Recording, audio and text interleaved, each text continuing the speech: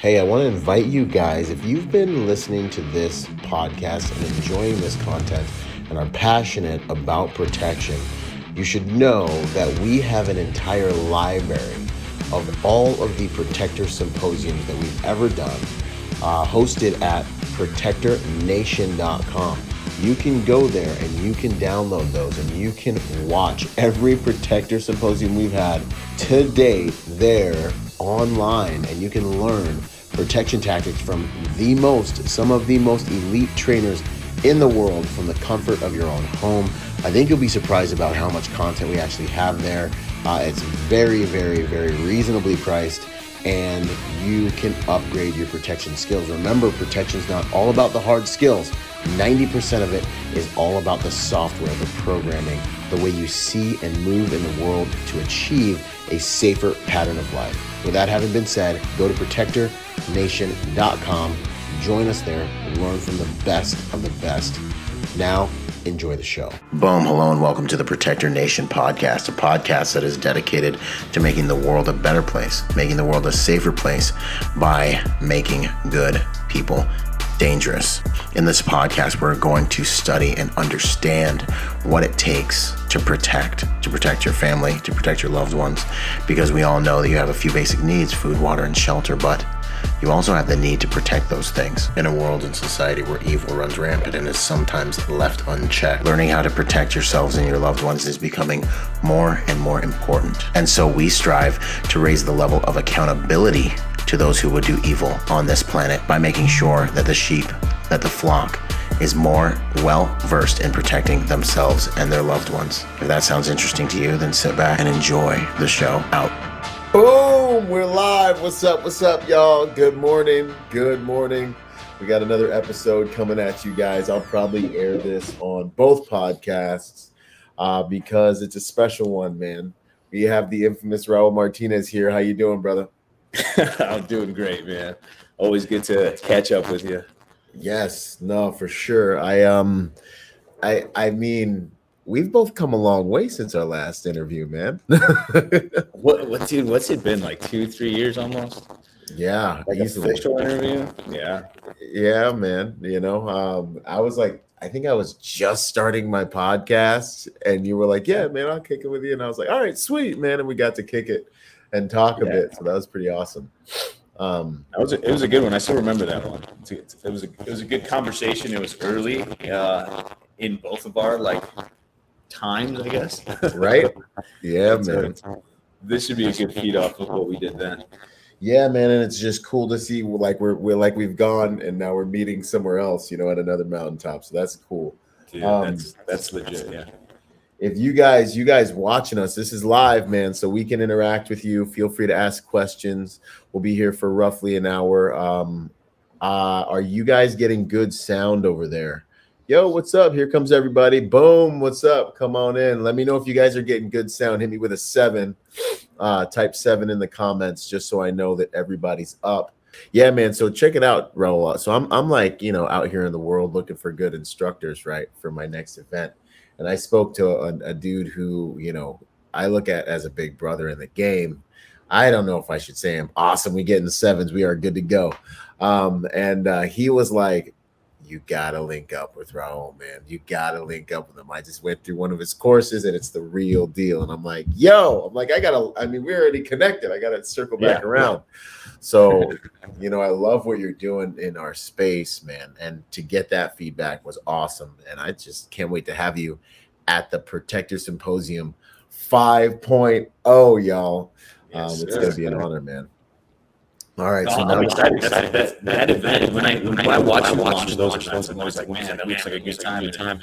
We talked to people right here, because people ask different questions. They're like, do I go to events? Do I go to individual instructors? And it's a no-brainer. Obviously, you train with people that call to you. But when there's an event where the host, one is a badass, he understands the space, and then he's bringing people together. He's sourcing. He's doing the legwork for it, right? So you're doing the legwork for all of the clients that are coming there, right? And you're bringing together the best people that offer the best product for that event, right? And most of the time, what I've noticed with you is you make it very relevant to the space, to the time. So it's not like, hey, we're going to learn some shit from back in the 80s now, right? It's like what's going now. What are people talking about now? And it's really smart of you to capitalize on that energy, because it makes that energy stronger, and it just like perpetuates the business. So kudos to you for that. Yeah, man. Like, it's an honor, man. So, getting into the Marine Corps and then like getting to my unit after my dudes got back to Fallujah, I got to really experience the difference between like what we got in boot camp was like training from, like awesome dudes, awesome instructors, drill instructors did their best and they're awesome and I love them. I'll love them to the day I die. But then I got to the fleet and I got to see dudes that just came back from combat start instructing me. It was like a whole different kind of thing, and it's not that you have to go to combat to be a good instructor. I'm not saying that, but having the luxury of like the experience to go with what it is you're trying to instruct, like the real world experience, I really got a taste for that. And then I really looked at it as an honor to go through the things I went through to really be able to kind of like raise my new Marines when I got them, it was like, and I want to use those experiences to my advantage. So then being a private security professional and like being in this space, it's like, I feel it's like my duty, to like bring stuff to our demographic, whether it's professional protectors or private security professionals. That's really relevant, man, because, like I respect everyone for what they've done, but like you're retired years ago, it's tough to stay relevant. It is tough for me right now to keep up with changes happening in the battlefield in Mexico right now. And it's my job. You know what I mean? So that's an honor. That was a good comment.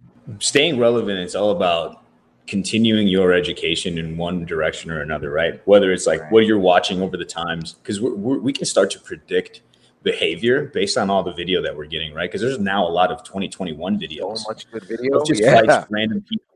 You know what I mean? So now we're like, okay, man. Cool. So if we can't be in the mix directly, and it's almost like it's more of a privilege, to be honest, like looking at it, having been a cop, looking at it now, like, man, I can just sit and analyze video and then field test it with the dudes instead of having to write those reports and be in the station. And you know what I mean? Yeah. That 15-minute altercation or roll of events as a whole, man, you spend hours and days, and then you got court, and then you got all this extra shit afterwards. It's almost better to be able to analyze from the outside in. Yeah, man. So just for you guys coming in, we're gonna analyze some video. We're gonna get Raul's take on a few altercations that have taken place, kind of that same style I like to do with the tactical protection reviews. And in the meantime, also, Raul's going to be one of our elite instructors at this upcoming Protector Symposium 5.0. You'll have an opportunity to learn from about 7 instructors over the course of a weekend. It really is a once in a lifetime training opportunity. It's like an eclipse, to get in on this. Dude, it was a powerhouse names, and I was like, holy smokes. Yeah, count me in, man. I saw that list, and no, that's a good one.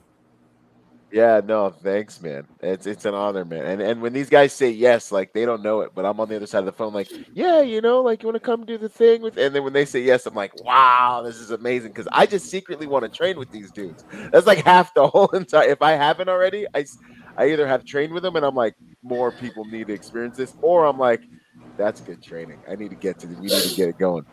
So real quick, man, I'm gonna drop this video, your intro video, so everyone can see who you are, what you're about, and what is coming. Check it out, y'all. Boom. First up, we've got Raul Martinez, who's going to be teaching handgun deployment and recovery. So for all you guys that are out there that do carry CCW and you're thinking, oh, I'll just shoot a guy, or you are prepared to utilize that tool in the defense of your life or someone around you, what happens if you pull that tool and you find yourself in close engagement? Do you know how to defend that weapon? What if that weapon's taken from you? There's a large percentage of people who actually get injured at the hands of their own weapon because all most people do is train on a flat, square range. right, in a vacuum. Raul is a specialist at helping protectors, law enforcement agencies, military forces.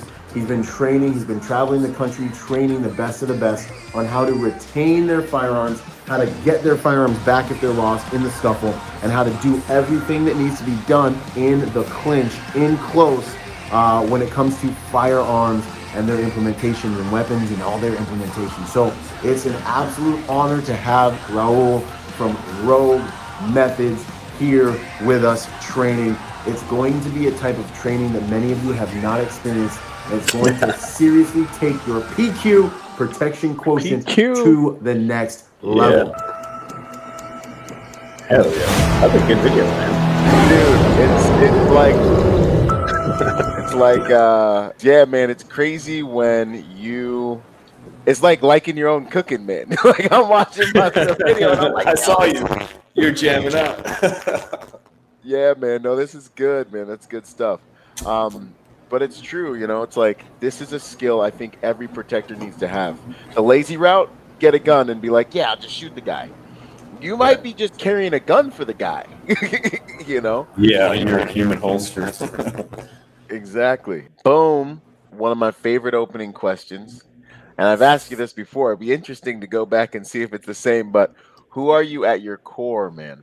Who is the man behind the work?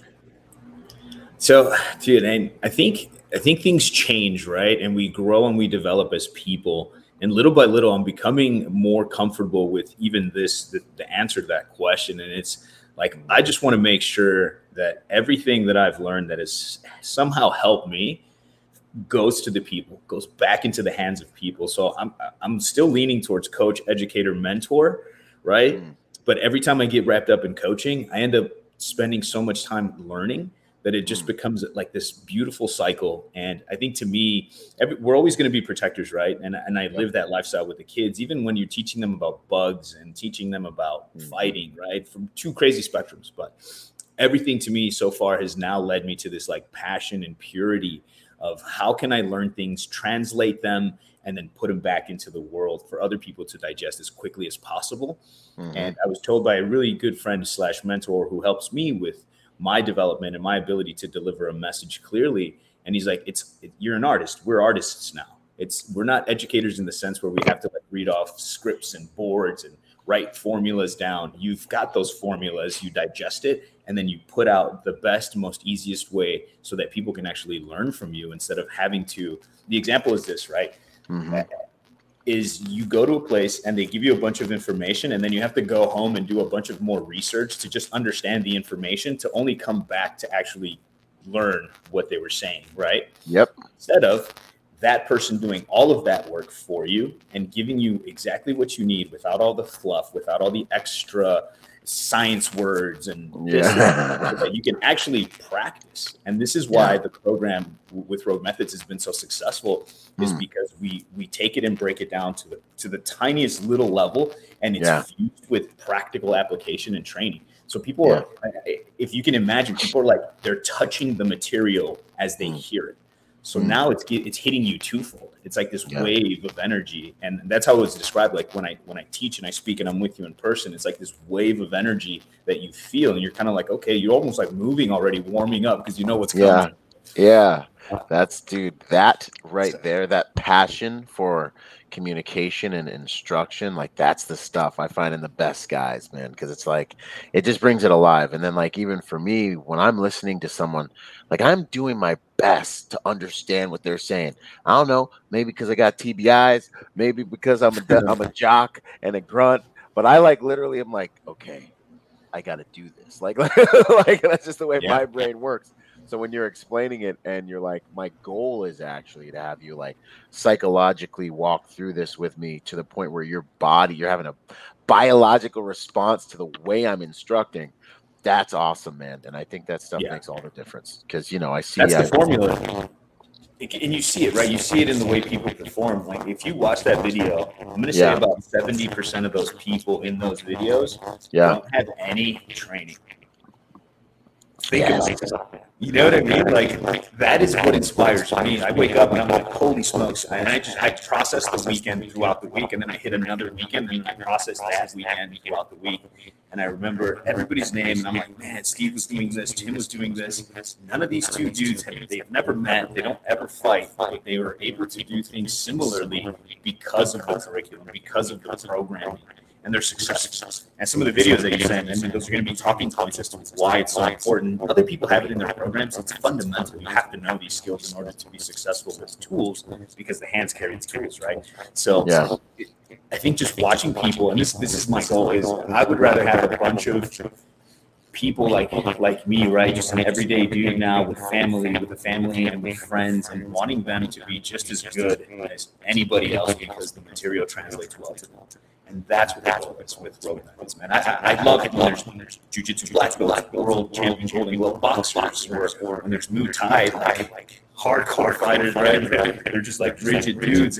And when there's wrestlers, and there's like professional shooters, and they come together, and that's two genres. This is what I think is also very alluring to the brand, to the World Methods brand, is it's two worlds coming together and like colliding. Right, the shooting and the fight. And I tell people, you're coming to this class, it's a combative class, it's not a shooting class. There is shooting involved, but the shooting mirrors what would combative. So we have to have a lot of force. So then, the ability to bring these two worlds together is what's so exciting. Because we'll have jiu-jitsu black belts and then a really tactical firearm shooter, but they don't know each other's stuff. But once these are mixed, it becomes like I don't want to say it's neutral 50-50, but there's advantages on both sides. One can fight, but one knows how to clear malfunction, as an example, right? No, so when you guys come to the symposium, man, what he was saying, I think, is amazing. The marriage of different arts, the marriage of different disciplines, being able to get physical with your firearm, and then actually being able to engage with your firearm. I think this is like the cheat code to, so like you can spend 5 years in a martial art, 10 years in a martial art, and learn that martial art. But I think the huge advantage to learning from these guys is that you can basically train with someone who's on the mountaintop, that's been able to take some of the best stuff, condense it. So it's like, it's ultra chewy. Like, this is the stuff. These are the morsels that you would spend a lifetime to get, and be like, boom, here. Now let's get some reps in, and you can have a chance to absorb that without having to go on the entire journey. And then you can go home with like 2, 3, maybe 4 moves that you can really start to try to like get in to your biology, and your protection quotient is elevated, man. That's the beauty of training with guys that are, and like that whole artist thing, man, it's so important, you know, because this is our art. Like, this is our contribution, you know. Absolutely. That's where the passion makes it awesome. All right, I think you're sounding good now. And that translates, man. People feel it. Like, when I hear podcasts or when I watch videos, and I'll watch body language, because everybody translates information differently. We don't learn differently. We translate information differently. And so when I see, I can see, I'm like, okay, this has been somebody who's been doing this for a really long time, and they're really good at saying what they've been saying for a really long time. And then this guy's really good, but this is new. And you can hear his pitch tones, and he gets excited when people do certain things because he's actually reading his group, right? It's not like learning too. He's learning. This is why there's nothing now that could stop me from continuing to do what I'm doing, because every weekend I learn more about people. I learn more about the program, and people who've been to my program early and then have done it now, like came back to it. They're like, this shit evolved. It grew. It became different. And I'm like, it's always going to be that way, because constantly removing things, because we're biased, right? Like, if you're a wrestler, you like wrestling. If you're a jiu-jitsu guy, you like jiu-jitsu. But not all of those things apply, and they don't always work. So I have to remove this bias, like internal possession of what I would hope everybody could do. But that's not the case, right? Like, this needs to work for people right away. And it's not going to work in the sense that if you stop doing it, you're going to remember it, because you need pressure. You need to test these things, and you need to work them. But we can show it that it works. And that's like, there'll be a guy with zero training. This is another example, right? And we were in California this last one, and he did all of the sequences, man, from unarmed, protecting the gun, to it being out and grabbed, to recovering it, to being able to then put rounds on the other person, all sequenced events from the class, zero background. I fucking stopped the class. I picked him up. I was like, I love you. This is why we're here. Like, I get it. We're the Muay Thai world champion, but that dude's story is different. He chose a path to do that. This dude has done nothing, right, outside of being a good dude, being a good family man, doing what he does, and now he realizes he needs the physical activity, and to be able to do it on a 2-day course, fuck, man, that's a big deal. And that's what's most important to me. Like, if I can't teach you stuff that you can take home and practice, what am I doing? I'm talking to you and then taking your money. I don't give a shit. I don't need money. I love what I do, and it's important, right? Because here's the problem with finances, and I get asked this a lot. Like, why don't you do it for free? Like, because then I have to finance growth. I have to finance a team. If I can grow a team, we can teach people even more, like on a bigger scale, and we can donate and we can do this and that. People just get confused about what finances are, right? But yep. This is good stuff, dude. And you get to take home stuff to drill. Everything that we do in the program, I can do at home, and that's what I do. I'm like, okay, cool. If I'm not training today, I'll work off of a wall, or I'll work into a corner. I'll work off of a car, or when I'm working out in the gym, I'll just put a shoulder on the wall and be like, okay, see, these are some of the moves we've been doing. Okay, this makes sense. And so the more relatable and the more practical we can make the experience and the technical work, the more the person actually internalizes it. So my whole goal is to take what I think works, right? And everybody has a different idea of what would work. And I think that's great. Everybody should. If you, I tell people this because they comment on my stuff and they're like, oh, I would do this, or I would do that, or I would never do that. I'm like, awesome, man. I look forward to seeing your educational video on the subject. I used to have the blasting fools with that. I look forward to seeing your videos because I'm excited to see what you're bringing to the table. And then they're like, well, no, I just want you to know. I'm like, well, I don't care. I want you to show people, right? Like, that's my rebuttal to people. Yeah, contribute, homie. Yeah, don't be a taker, man. People need to give more than they take, and unfortunately, the world is filled with more takers than givers, and that's why I'm honored to be a part of this with you, man, because you're always giving back, so it's awesome.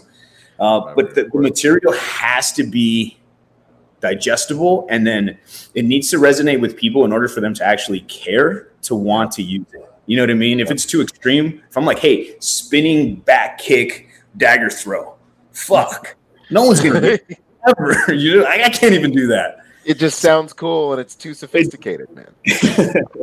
But you know, that's been the biggest feedback received as far as the material is like, it feels like it's mine.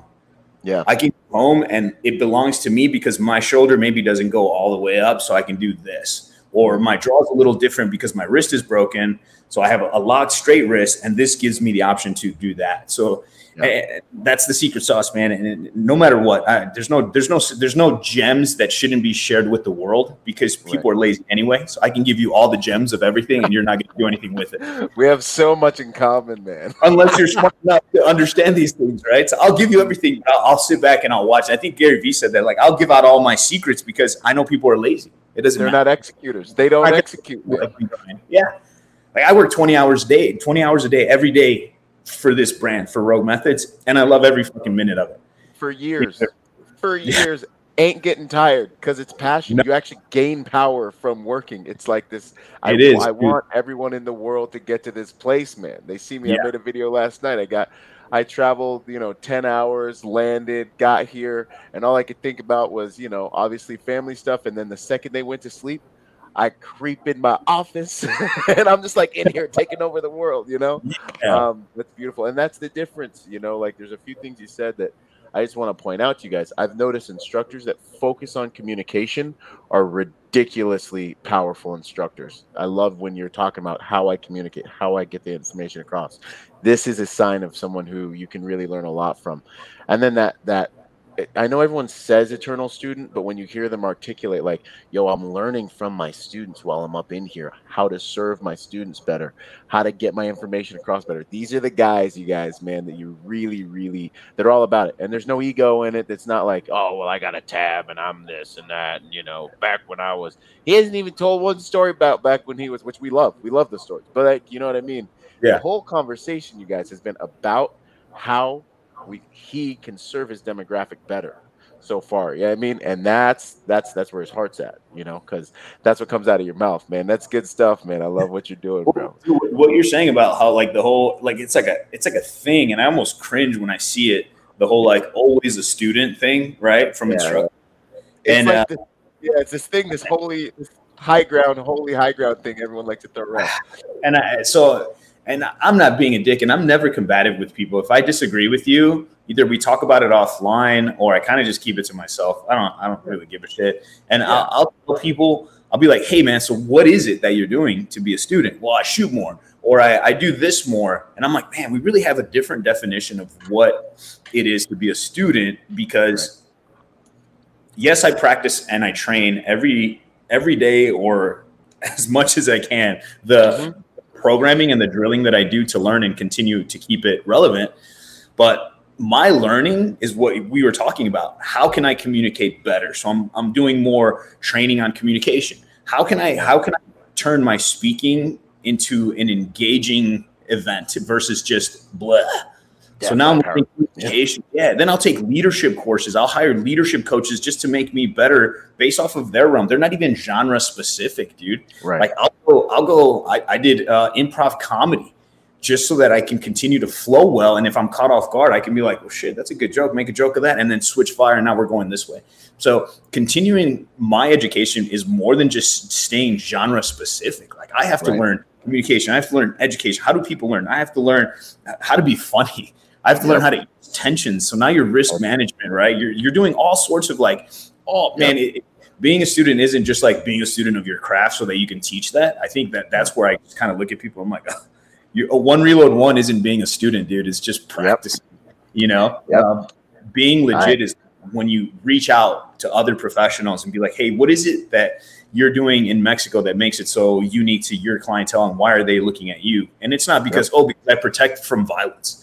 That's the short answer. It's because I look at routes. I look at the way people live. I look at demographics. I understand nearest hospitals to nearest helipad exits. I understand all these things. So now we're thinking with brain power, right? Not just brute force that everybody wants. The brute force is easy. It's what's inside that people can take from you. So no, 100%, man. And that and after this, we'll go into some real world video I have for you real quick. You guys, this will be good. But like, just kind of full circle on what you were saying about finances and the cost of training and why we do that. I'm doing a presentation about masculinity, which I approach with such trepidation, right? But it's so important and it needs to be spoken about.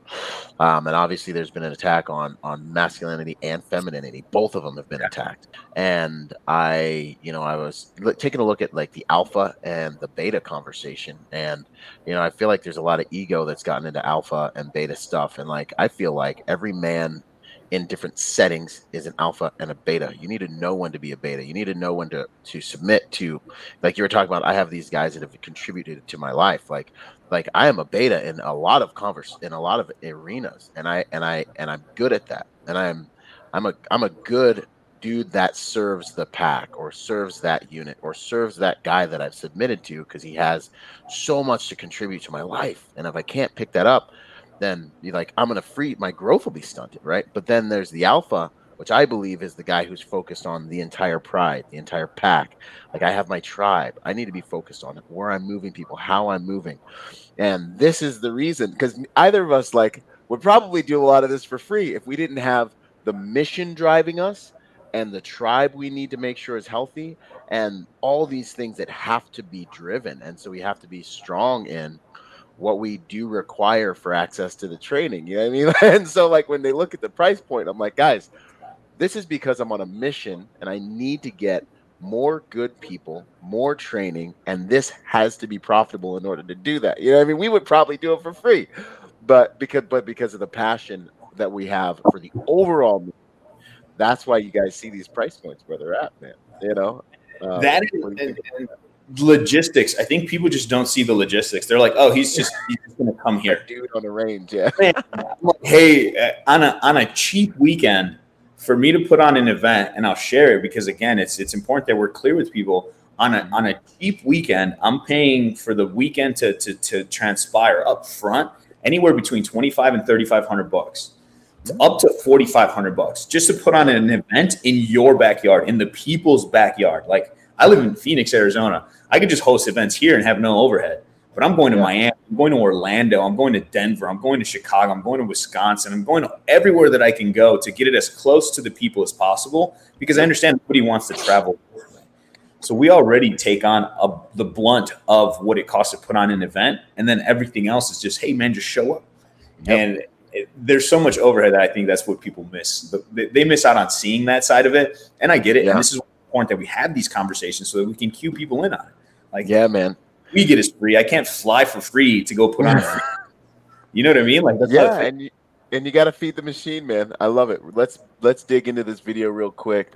Boom. Okay. He's going for it right there. Okay, so this is a video that took place in a prison, and I think, you know, some might want to say, hey, this is law enforcement centric. This would never happen to me as a CCW owner. But the reality is, you know, one, bad guys do bad guy things. So they know bad guys and protectors are the two people that are probably going to know you're carrying a weapon. And if you are a protector, you've got to have a full spectrum of skills in order to be able to do that efficiently, because you don't have a crystal ball. You don't know what's going to happen once, you know, the chaos starts. So whether you're in law enforcement or not, pay attention to this and see what you can learn from this. This is a sheriff deputy or a law enforcement professional inside a jail who gets engaged by one of the inmates, and he starts going for his taser, which we know you cannot get incapacitated in these environments, or if you have a weapon on you. If you have a weapon on you, any altercation can become a life-threatening altercation. So you got to be able to navigate it effectively. All right, let's let this thing roll. He's going for it right there with his right hand. He also grabs with his left. You can see he's trying to press the button. Right there, he has the taser in his right hand. At this point, like, I have to get the taser back. You have to. He can tase me, he can incapacitate me, and he can basically do whatever he wants to me. Also, if he hits me with it, you know, it's a blunt object, he can hurt me. So all I was thinking right there was get my taser back. Yeah. We're fighting for the taser right now. At one point, you're going to see a light, and I'll show you. Right there. You can see the light. You see where the table is? You saw the light? Yeah. Well, you can see the light. Basically, the taser activated. Boom. So he's in this struggle. What I can always rewind to certain parts of it, but what goes through your head, man, as you see something like this going on?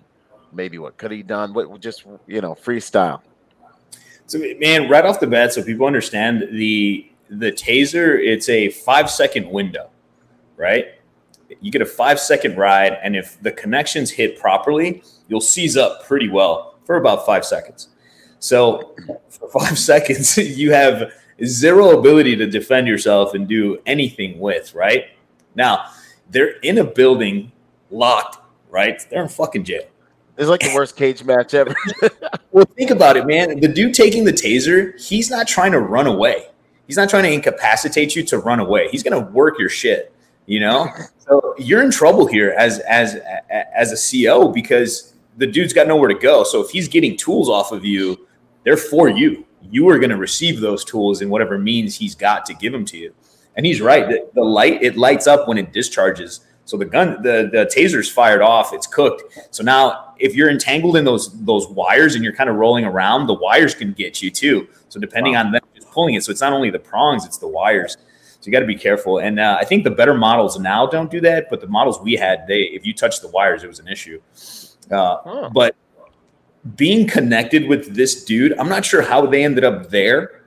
Yeah. But man, you can make space, right? So this situation, it's one of those things where if you're tool heavy, if you have a bunch of stuff, you need to know how to control the space. So engaging into the ground like this while the dude's on his back, I wonder if maybe he swung at him and he pushed him and he grabbed him and fell over. I'm trying to paint the picture in my mind how they got there specifically. But if you're tool heavy, you don't want to be so close. And it sucks because as soon as you are within touching range, all your gear is our gear, right? And how can we keep it from taken, especially waistline stuff? So when the dude has his legs out, the dude on the bottom is actually doing a good job using his legs to open and close space. It's something we talk about and teach. And it's something that people know how to do. They don't know that they're doing it, right? Like when you squat down to pick up something from the ground, you're actually doing a rep on closing space, and then you stand up in your opening space. So this is the art that I'm telling you about. How can we take something that you think is combative related only, but it applies to your everyday life, right? Nice. So you pick some shit up off the ground, you're closing space, and then you're opening space. There, one rep in fucking gunfighting, little things like that. So this dude's doing this. He's opening and closing the space. That's why he's able to grab things, and then as he extends, that's when the power to get the tool out comes in, right? Because if you don't open the space, you can't get the tool out. You get stuck in the space, right?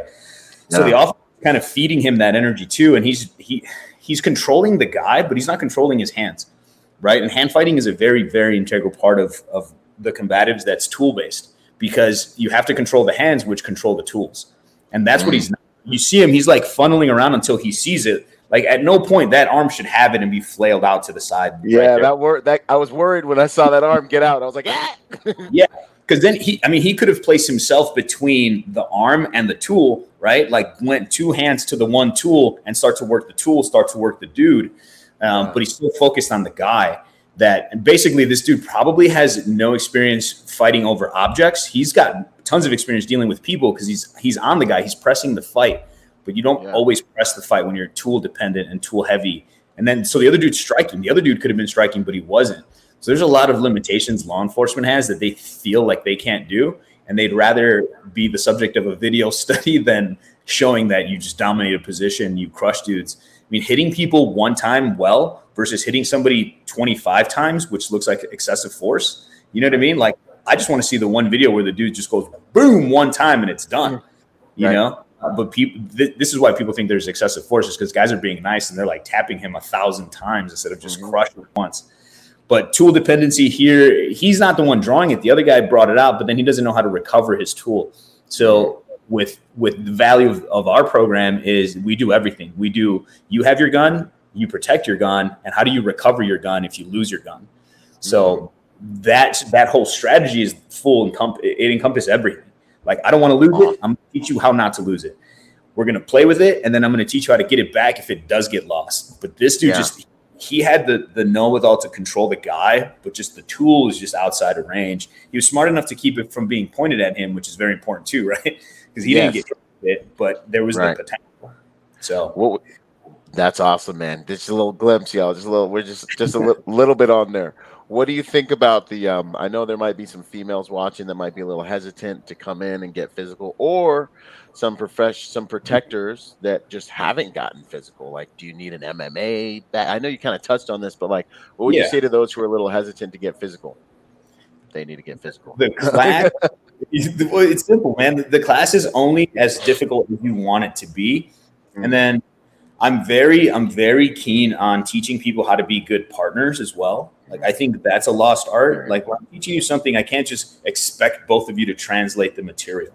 So not only am I teaching you the subject that we're here to learn, but I'm teaching you how to be a good partner. I'm teaching you how to be a good receiver and a good trainer, so that you're giving each other the right energy.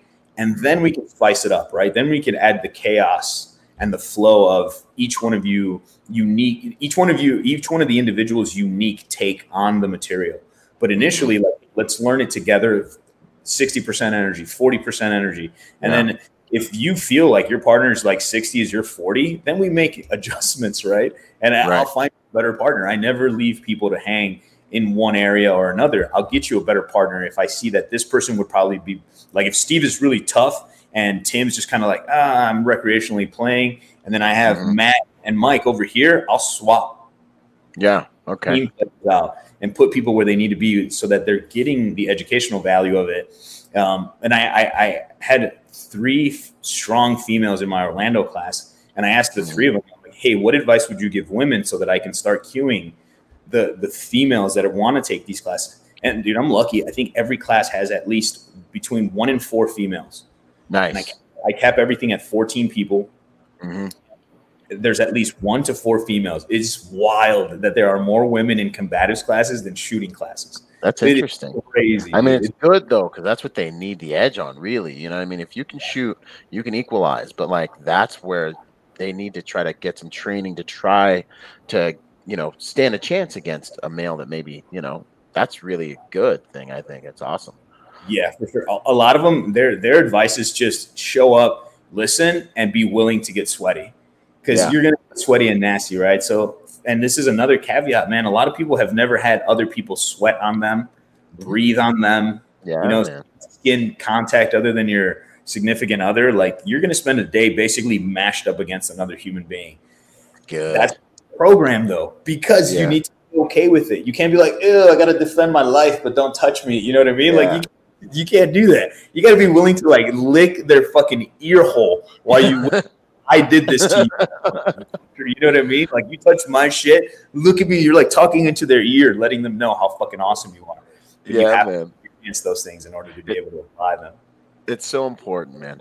We with our last Protector Symposium, we had a couple instructors that got physical, Tony Setmanot, Craig Douglas, right? And so people were getting up in there and getting after it. And of course, there's a little hesitance in the beginning, and then once they realized it was safe, like you were talking about, good partners, good instruction, you guys controlling the throttle on the intensity, and everyone got into it, man. And we're sitting there, and of course in Florida it starts pouring rain. Like, rain's in Florida, it's a whole nother kind of thing. It ain't like how, y'all who know tropical rain know water coming on you. So everyone's soaked, muddy, and I'm standing at the back of the tailgate at the end of the thing, and I'm looking at everyone, and I'm talking, and everyone's kind of beat up, muddy, because we went hard. It was mad Fight Clubby.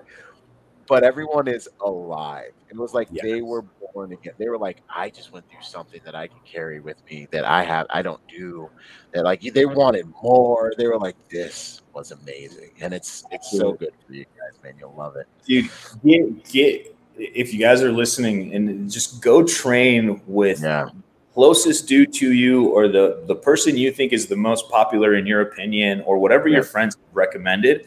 Get those out of the way first, right? Because people tend to go, they'll go more based off of referrals, which I think is dynamite, because people have experienced and they're giving you actual feedback on where they've been. So go off of your referrals first, and once you're done, start seeking out a broader spectrum. It's like 5s, 15s, 25s in the military, right? Mm-hmm. Yep.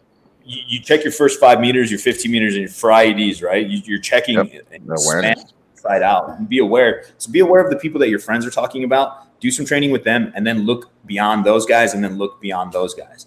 And eventually what you're going to find is there's consistencies, there's threads there that tie to each other, and one class should feed the next, And I said this about Rogue Methods, and I've been to a lot of combative other programs for other instructors, phenomenal guys. I think I push more traffic towards them in my classes. Like, my buddy was like, dude, you just talked about like 7 different instructors in your class. I was like, well, because people need to train, man. And I have what I think is an important piece of this puzzle. Other dudes have this too. And you need to be like Zelda, going to these random little collecting those things and bringing them back to yours and becoming, the guy. And so the only way to do that is to go out there and find that shit and then bring it back, right, to what you're doing. Mm-hmm. Go train with everybody, see what everybody's got. And that's what I was telling my people is, like, the unique part of Rogue Methods is that I saw what everybody was doing, and I didn't want to do things that were just like them. So I wanted to fill in the blank. Mm-hmm. And so my program, in my opinion, fills in the blank to the few things that are missing. It's similar with pistols, and it's similar with sim guns, and it's similar with headgear and fighting, because fighting over a gun just looks like fighting over a gun. There's no way around it. Right. And there's going to be tons of new companies that come out with programs. Kudos to them. Call me if you need some help. Things like that. But the important thing for guys like you and I are that we fill in the blank where we see what's missing, instead of trying to just be a part of what's already happening. And this is why a lot of people fail. And this is why a lot of companies fail, because they're just like, well, I'm just going to launch another class, and it looks just like the other class. And it actually is just like the other class. Like, if you're not filling in the blanks, you're not bringing progress. Yep. Right. So we have a lot of stand-up fighting. We have a lot of fighting with no equipment, just your hands, so that people don't ever get to your gun. And then we deal with the gun. And then we deal getting the gun back when somebody has already taken it from you, and et cetera, et cetera. So we work our way in, we work our way out. And then at the end of the day, you're kind of like, man, this is a situation I never want to be in. So I should probably learn how to talk nicely to people, or talk more politely, and be more convincing, so I can, like, creep my way out of situations without ever having to be in altercations, right? Yep. We went to dinner and we sat down and we're waiting for our friends to show up so we can have dinner together. And this, the homeless dude sits down and initially he's being nice, right? And he's just like, oh, hey guys. And I was just like, cool, man. So then I had to reposture in position so that I can deal with him, but still be cordial and polite to the people that I'm with. But I'm like navigating him off of my peripherals here. And then he starts saying certain things like, man, that girl you're with is super beautiful, super hot. And I'm like, hey, thank you for the compliment, right? And then it starts to get more. Yeah, I'm like, okay, here we go, right? These are flags now popping out. And I'm like, son of a bitch. So even are we doing this right now? Right now? All right. Like even from how like my legs were flat because I was just kind of like both legs down where I could stand up. Then I shifted one under so that I can pounce now. So now I can go straight on an angle. It's no longer up and deal with it. Now I'm on the angle. Like we're going this way, right? Instead of just right up. Into you, bro. So he's cueing me to do certain things. So as he's talking, my body's adjusting for what's next, right? And then I was like, hey, I really appreciate it. I understand you want to have a conversation with people, and maybe people don't talk to you in throughout the day. So thank you for your time. Thank you for communicating with us. We would really like to keep our conversation. So if you don't mind. And then he just kind of shut up and stood there. I could have just gotten pissed, right? What do you mean? My girl's beautiful. What the fuck? Now I'm dealing with the dude. He gets crazy. Maybe my gun comes out in the tussle. Like, you just have to know how to navigate. Could I have crushed the dude? Fuck yeah. Why? Why would I do something like that to somebody? I don't need to. You don't have to, right? Yeah. It's like crazy. But dudes will get into some shit. And it reminds me of the young cops that were always like, can't wait to be in my first shooting. I was like, man, I hate working with you motherfuckers. You should dude. Those. Like, you'll be better for it. You'll sleep better. I think we talked about it too, about how people don't understand how much trauma truly does affect us as men, but we hide it. We're really great at hiding it. We hide it from our families. We hide it from ourselves. And that's embarrassing. Exactly. We do. And that's a conversation, man. Violence is a thing that if you weren't raised around it, and I'm not saying that I was lucky to be around those things, but I was fortunate now looking back. But violence is a fucked up thing that does mess with the human psyche. And people don't realize how that'll affect you and your life. Like, I've had failed relationships and marriages because I wasn't dealing with the trauma of life, right? The violence of war and law enforcement. And I was like, man, so I started to just advice to the dudes, man, dig in, feel your fucking shit out. You'll become better, stronger, and more capable. And your confidence would be true confidence as a man instead of like bravado bullshit that you have to prove yourself. Instead, you're already 100% confident inside and you're willing to navigate this world, and you'll sail through the worst storms now. And you're not worried about the storm. Instead of freaking out, start crying, your sails come crashing down and you fucking drown because you're not willing to take on. Man, it's a big deal. And I think it's a subject nobody talks about. Yeah, no, it's a huge one, man. Arrogance is inaccurate confidence, man. Confidence comes from a relationship with yourself where you're testing yourself all the time and you're able to be calm. I dropped a whole string on IG Live this morning on the difference of confidence and arrogance and why it's so dangerous, and masculinity, how you do things. We've done things before, but you need to earn your confidence every day. What is the decision you've already made today telling you about yourself? You're communicating with yourself right now based on what you're choosing to do and not to do, and all these things. This is good stuff, man. And I love the guy. I give the guy with the Jedi mind tricks 100% more credit than the guy that's got to get. I don't have to get physical. This is like a superpower, right? I tell this story every once in a while. It's really quick, but like I was driving around, and I'm kind of like, I'm a little bit of an offensive driver because like my whole life is moving at like 800 miles an hour. So I'm just like driving and I'm like taking what I want. Like I know I'm offensive sometimes to people, and I'm driving and I see my turn to the last minute. I cut this dude off, and then he's like not having it, and he rolls up and he's like cussing at me through the window. And like, I remember being like, of course, like on me, we're in Newport Beach. Like, he probably has never even seen a creature like me for like the last, like, you know what I mean? There's, and he kind of looks at me and I look at him, and, obviously the one side of my brain's like, dude, let's just crush this dude. The other side of my brain's like, nah, man, come on. You ain't got to do that. Like, you know who you are. Like, and I look at him and I'm like, hey man, I'm sorry. I'm like, sorry, bro. I shouldn't have done it. I shouldn't have cut you off.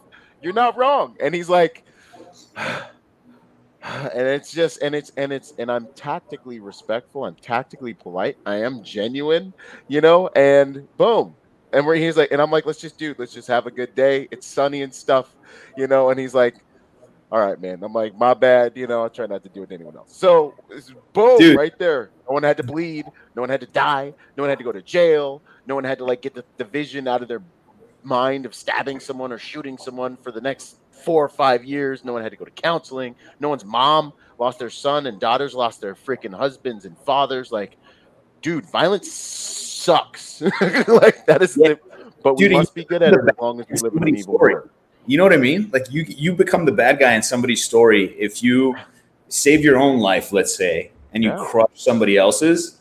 You're the bad guy in their family story.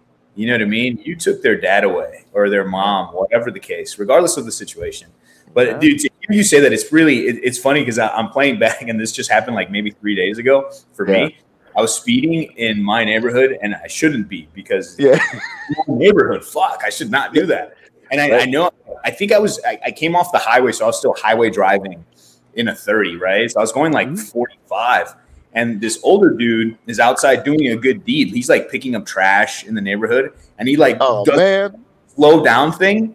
And I fucking stopped the car. I reversed, and I was like, "Yes, sir." How? I asked him. I was like, "Yes, sir." He was waving me with this or that, and he's like, "Hey, you're going really fast in this neighborhood." And I looked at him, and instinct is "Come on, let's do this." Just I swallowed this giant ball of, "Hey, you're wrong right now. You better fucking dig it down and enjoy that shit." And I did. I swallowed it down. I looked at him. I looked at the steering wheel, and then I looked back at him, and I was like, "You're absolutely right. I should be going slower. Thank you. Thank you for caring enough." Oh, man. That's that. And it reminded me of your fucking story, dude. But I remember swallowing this ball of pride because I wanted to be, you're telling us to slow down, right? Right. But he's a good deed. And then he tells me that, and I'm like, motherfucker, he's absolutely right. And so now I make it a point, no matter what, as soon as I enter the threshold of the area that we live in, I drop the fucking thing. I'm super aware. There's people out with families. He's not wrong, man. And if we actually do start learning to take care of our people and our communities, everything will be better, regardless of all the bullshit in the media. No, 100%. That's real man stuff. That's mature adult stuff. I respect the heck out of that 100 times more than the kid that, he cusses and flips you off and just peels out. These are the types of protectors and the types of people we want to be, man. I love that. Real quick, as we get into these closing questions, is there a specific situation that you went in and experienced? And I just think it's awesome that we can be role models of that, man. That's the stuff, man. Ego is important. You should take pride in what you do, but you must have a healthy ego that comes from experience with yourself, so you know who you are and you don't get blinded by arrogance. That's why pride comes before a fall, man, because you can't see nothing. What is there a situation in your life that you can talk about that kind of got you on this path of seeing the importance of the art that you teach? There's been several, man, and whether they were life and death or they weren't, the value of the element was there, and it was this connection. It was oh shit, what has been the consistency? People are the common thread in this, right?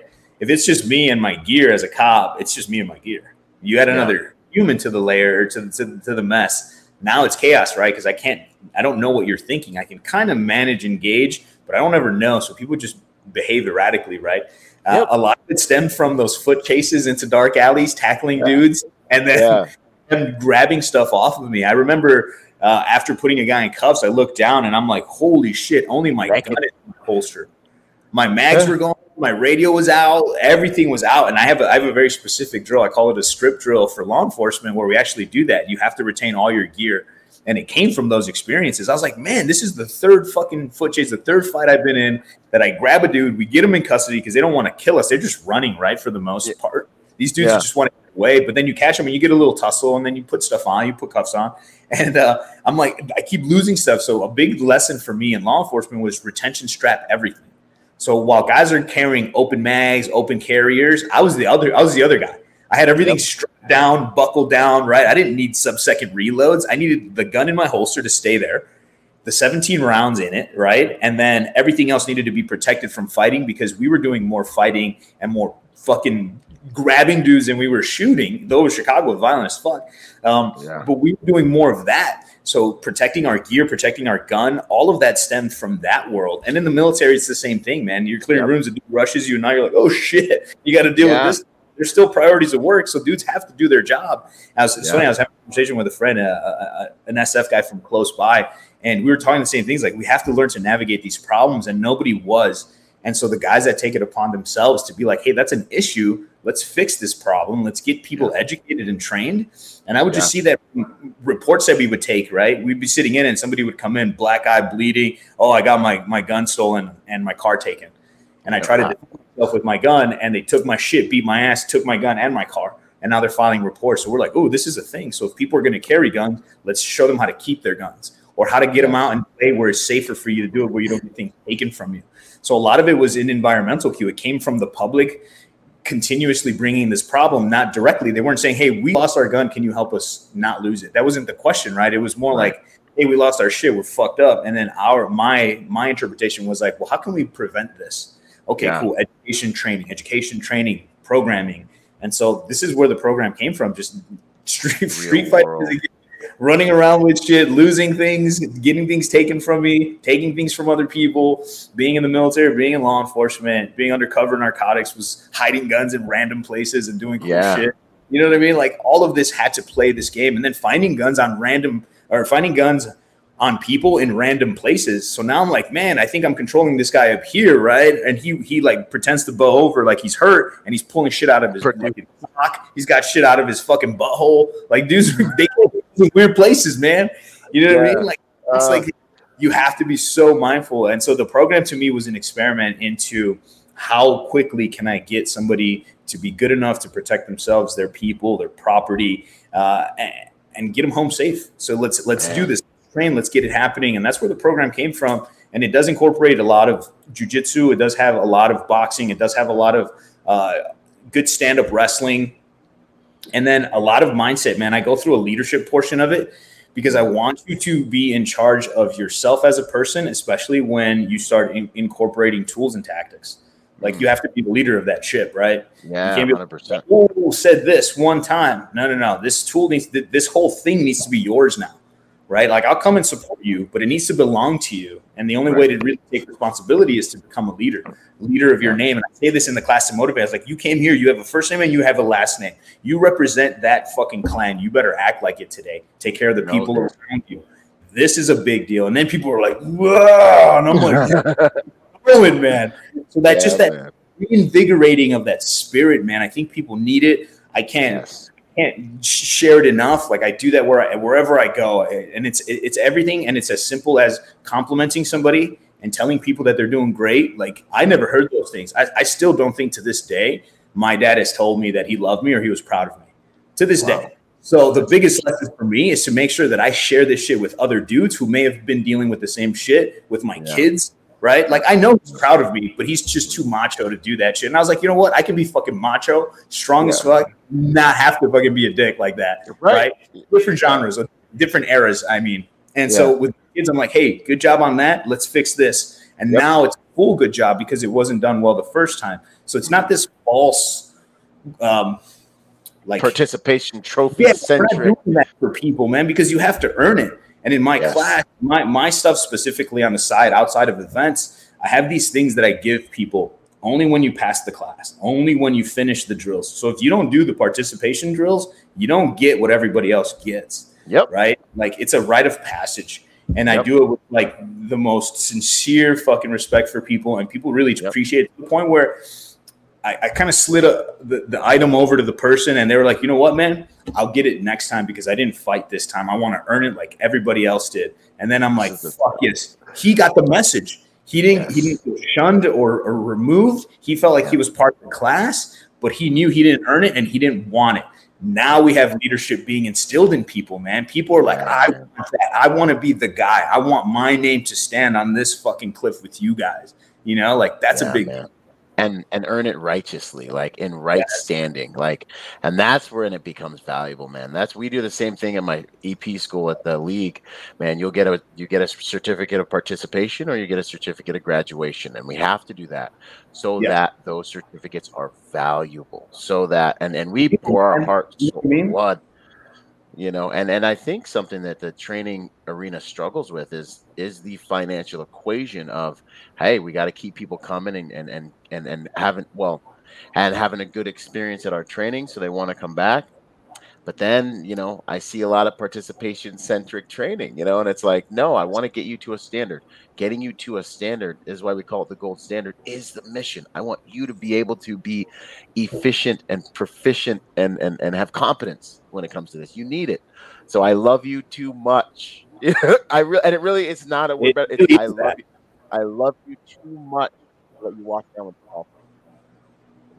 I'll stay here with you. We can get after it, and that's the beauty of it, man. I love that stuff. It's so good. Hardest lesson that you've learned in the field of either training or as a protector? Man, the biggest lesson so I guess it's twofold because it's two different genres of experience, right?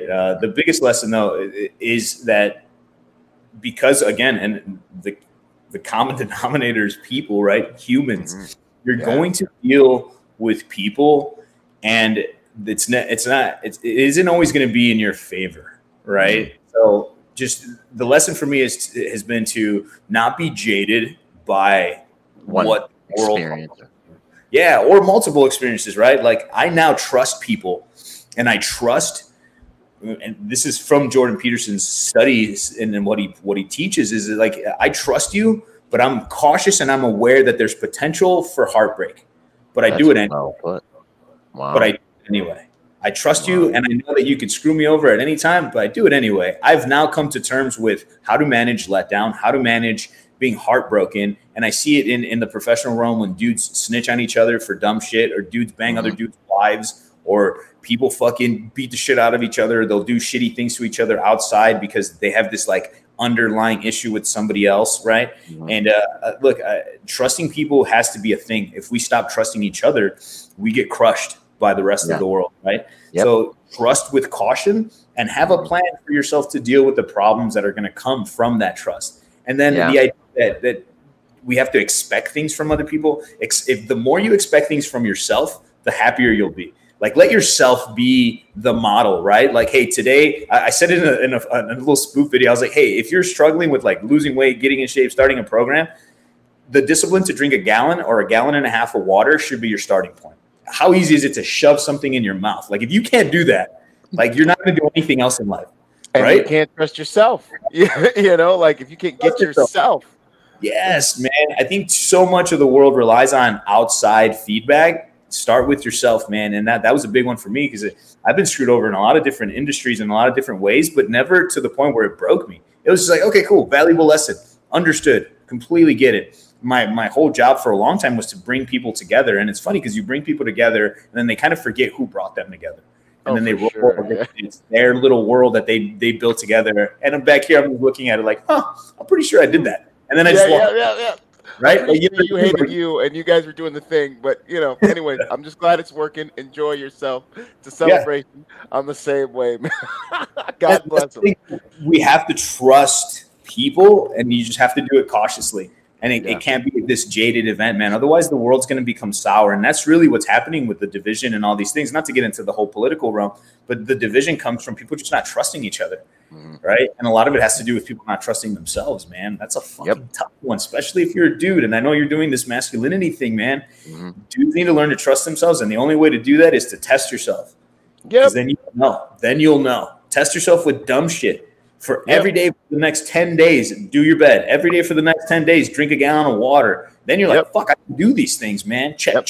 And now you got a tally of fucking things to celebrate, and then just be tougher about it.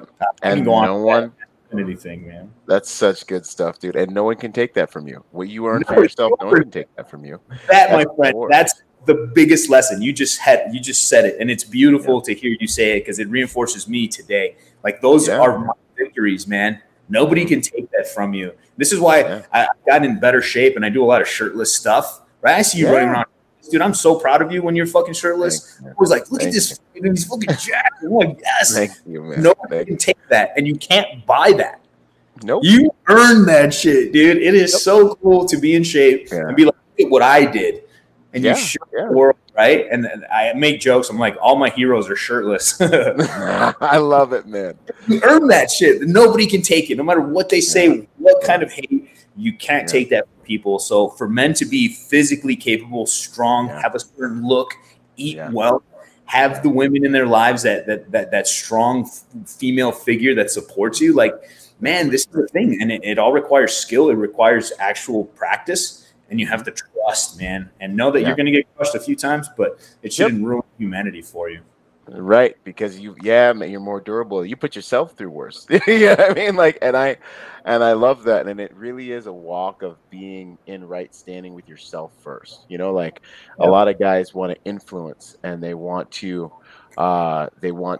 be able to lead. And what you're talking about is leading yourself first. It's like, I'm going to get myself up first early in the morning, and I'm going to go put myself through, my master's, and I'm going to go, even though I have learning disabilities, and then I'm going to go put myself through these classes. And then what ends up happening is people are looking at you and they're like, man, I can follow this guy, or then after a while, you have something of value to contribute, and you can speak with authority because you're earning this stuff. You're not just, talking, from maybe you're a manager at work, like, and no one will follow you. What does your relationship with yourself look like? Because they're looking at that. You know what I mean? What are the signals that you have that can't be faked or bought? This is the stuff, man. It's the secrets. There's so much good stuff. Me and you could kick this thing back and forth for the rest of the day, man. We get it, and that's why it's so fun to talk to you randomly. Because we pick up right where we left off. I feel every time we engage in conversation or anything, it doesn't feel like there's been a gap, but I think we're riding similar wavelengths in just different areas of the world, man. And it's easy to talk to people like you. So I'm always pumped to do it. No, man, I appreciate the heck out of that, man. I got like 2 more questions, but this is so good. It's so good.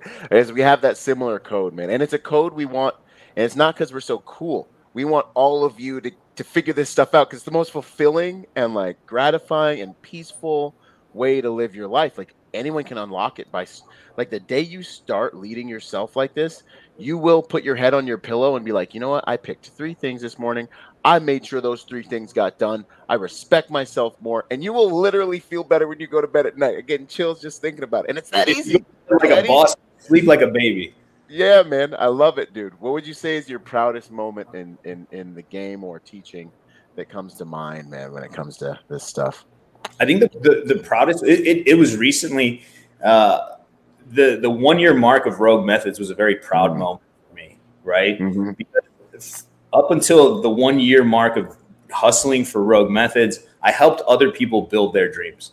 I helped them build their training companies. I helped them build their programs. I helped everybody else. I helped the Chicago Police Department with recruits and in-service training, drill sergeant in the Army. I helped all that. Everything has been about building others away from how I would do it myself with my ship, right? So now, the little old captain used to fucking drive big ships for other people, comes over, buys himself a little boat, and now I'm tugging people around with my style, my taste, my flavor, So the freedom to express myself and train my way and give that to people all under one umbrella was a huge thing for me, because it's mine, right? And because it's mine, I can share it how I want.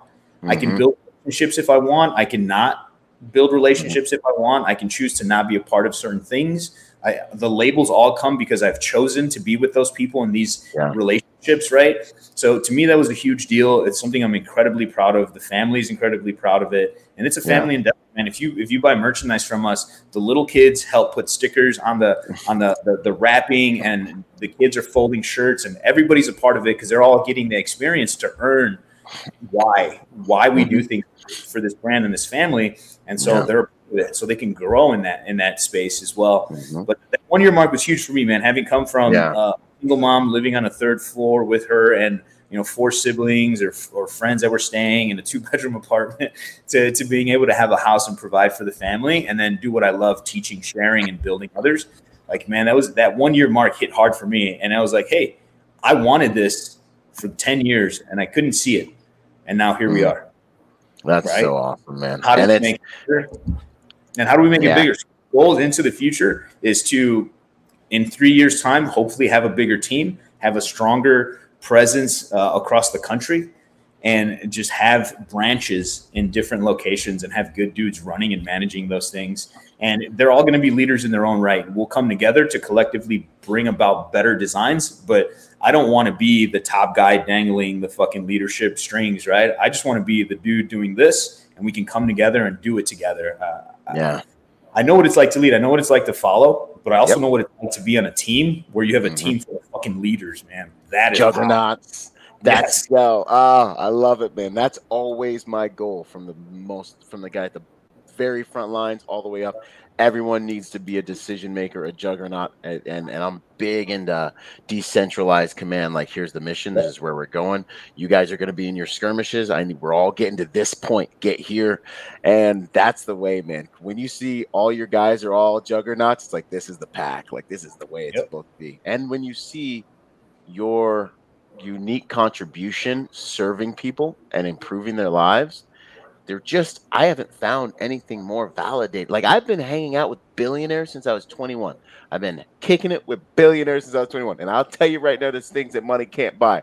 And when you start to see your unique contribution to humanity really, really do good for people, man, that is that. So I get that, man. That's beautiful. That's you're absolutely right. Especially in those higher echelon pay brackets of people, there's stuff that they can't buy.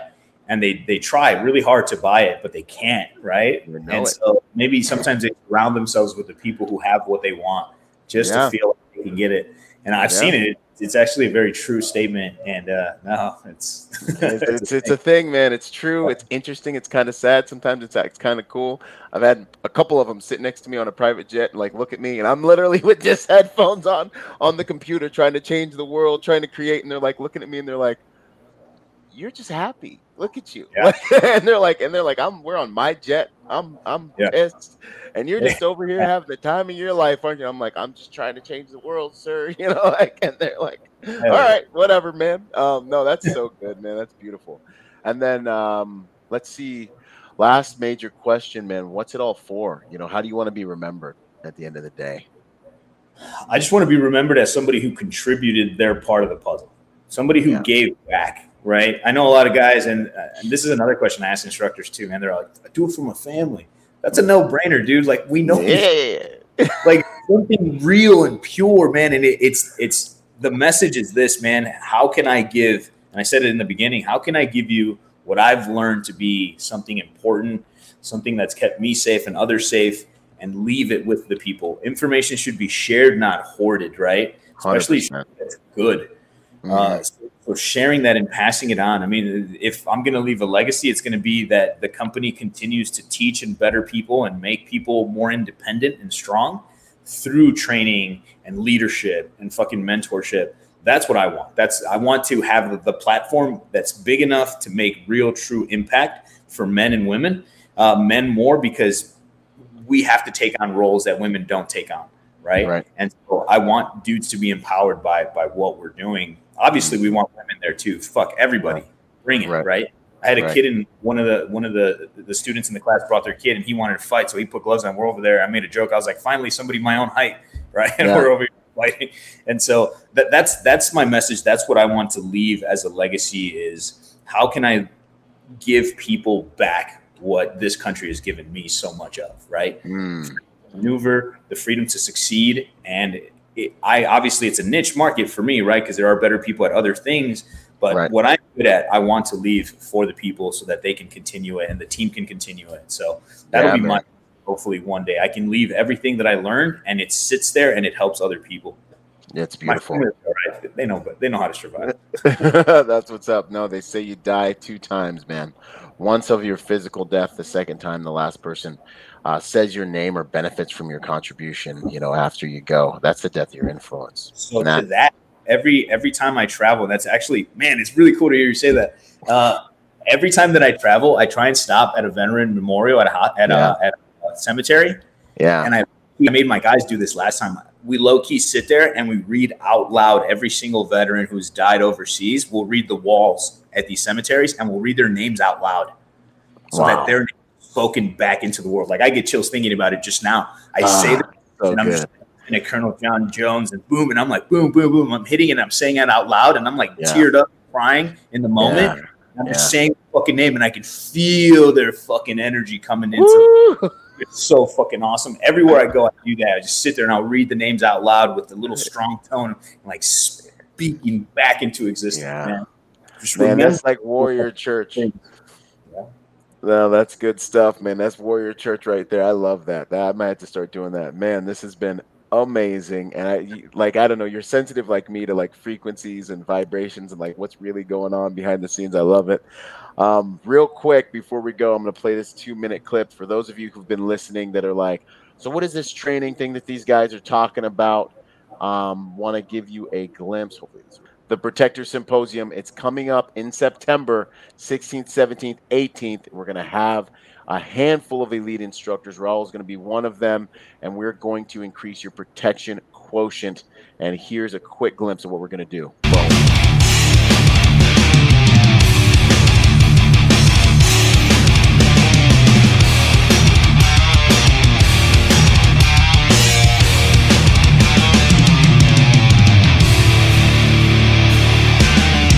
Boom, ladies and gentlemen, the Protector Symposium 5.0 is finally here. The Protector Symposium is a quite legendary live event that goes on in the protection industry where I bring in about 5 of the world's top protection trainers in various disciplines. The infamous Craig Sawman Sawyer is going to be in the house, and he's going to be laying down some wisdom about what it takes to be a modern protector.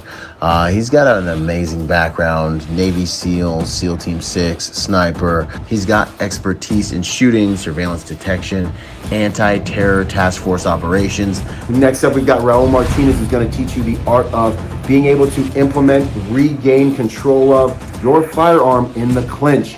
Do you know how to actually pull that weapon and implement it in close range? Can you get it back if something happens to it? Next up, we've got Ed Calderon, the infamous, who's going to teach us weaponology, which is one of my favorite courses because I believe this course has made me more dangerous than 90% of the courses that I have taken over my professional career. You're going to learn the ology behind weapons. Next up, we've got Kawa 2 Alpha 2 Quit, who is a Green Beret who's been teaching elite fighting forces the art of close quarters movement, close quarters battle, how to fight with a gun inside of a building. Last, but definitely not least, we've got the infamous Instructor Zero coming to us from over the pond. It's an honor to bring him in. I've been wanting to train with him for a long time. He's going to be teaching us how to fight around vehicles. Where do 80% of force encounters take place? They take place in transitional spaces, on your way from your office to your car, on your way from your car to your house, at the gas station. Watch my tactical protection reviews and you will see that 80% of those vehicles are outside around vehicles.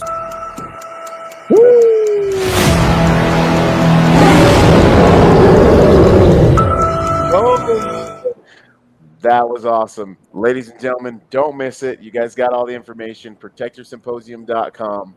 But for this episode, man, Raul, this has been amazing. This has been an outstanding conversation, man. It's an honor to work with you, honor to serve with you at the same time, on the planet. And I'm looking forward to training with you, man. It's going to be good.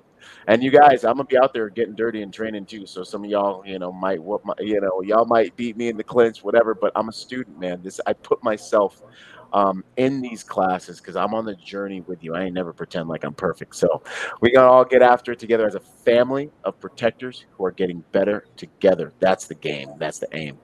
Yo, man, thanks so much for your time and attention today. This has been an epic conversation. Thank you, man. Quick shout out to everybody in the comments. Thanks for participating and leaving your mentions. I saw a couple familiar names, a lot of people that I've trained with. Thank you guys for supporting everything that we do. It's a huge deal. Thank you, Byron, for having me and letting us share our message with you and your people. Hopefully, for a fact, I know it's all going to make sense and it all blends well. So we're going to see that. And you being out there grinding it out in the mix, man, I give every student, when I don't have an injury, I give every student in every class a look. I give them a bad guy look and we drill. So everybody gets a chance to do something with me, and just so you can feel the energy, man. And it's a thing when we give people that energy. And so I'm excited that you're in the mix. I'm in the mix. We got Ed, man. It's gonna be a great blend of dudes doing good stuff. There he is, Jeff, saying what's up, and out of Vegas was the last time we trained. Man, what a great dude. He came out, a humble guy. I know who he is now. He's a world-class fucking coach and fighter, and I was honored to have him there. I was like, fuck yeah, let's do it, man. I'm always humbled when there's high-level dudes that have – not only do they take the time, because they're educators too, that come out and do training with other people, man. That's a big deal. Similar to what we do, right? We find professionals and we go to them and do private training. So thank you again. Thank you to everybody who listened. If you want to drop it. Me, I'm doing it. Old Martinez Jr. and then the Rogue Methods page. I know that's one of the questions, so I'm not being preemptive, right? No, you're good, man. Whatever you got, let them know. Let them know where they can find you. Yeah, follow the message there. We're all one big team, one big unit. With all of us together anyway. So I'm sure if you're following Byron, you're following my stuff. So that's where you can find me for more direct stuff. But for fucking sure, you'll see me in Tucson. I wore my Tucson shirt just to represent. You know, I love it, man. That's the vibe. Yeah, we'll put your link to your website in the show notes, you guys. This will drop again on Monday as one of our podcasts. And yeah, man, once again, thanks so much, brother. This has been awesome. We'll see you soon, man. Yes, sir. Boom. This is my MCK. There are many like it, but this one is mine.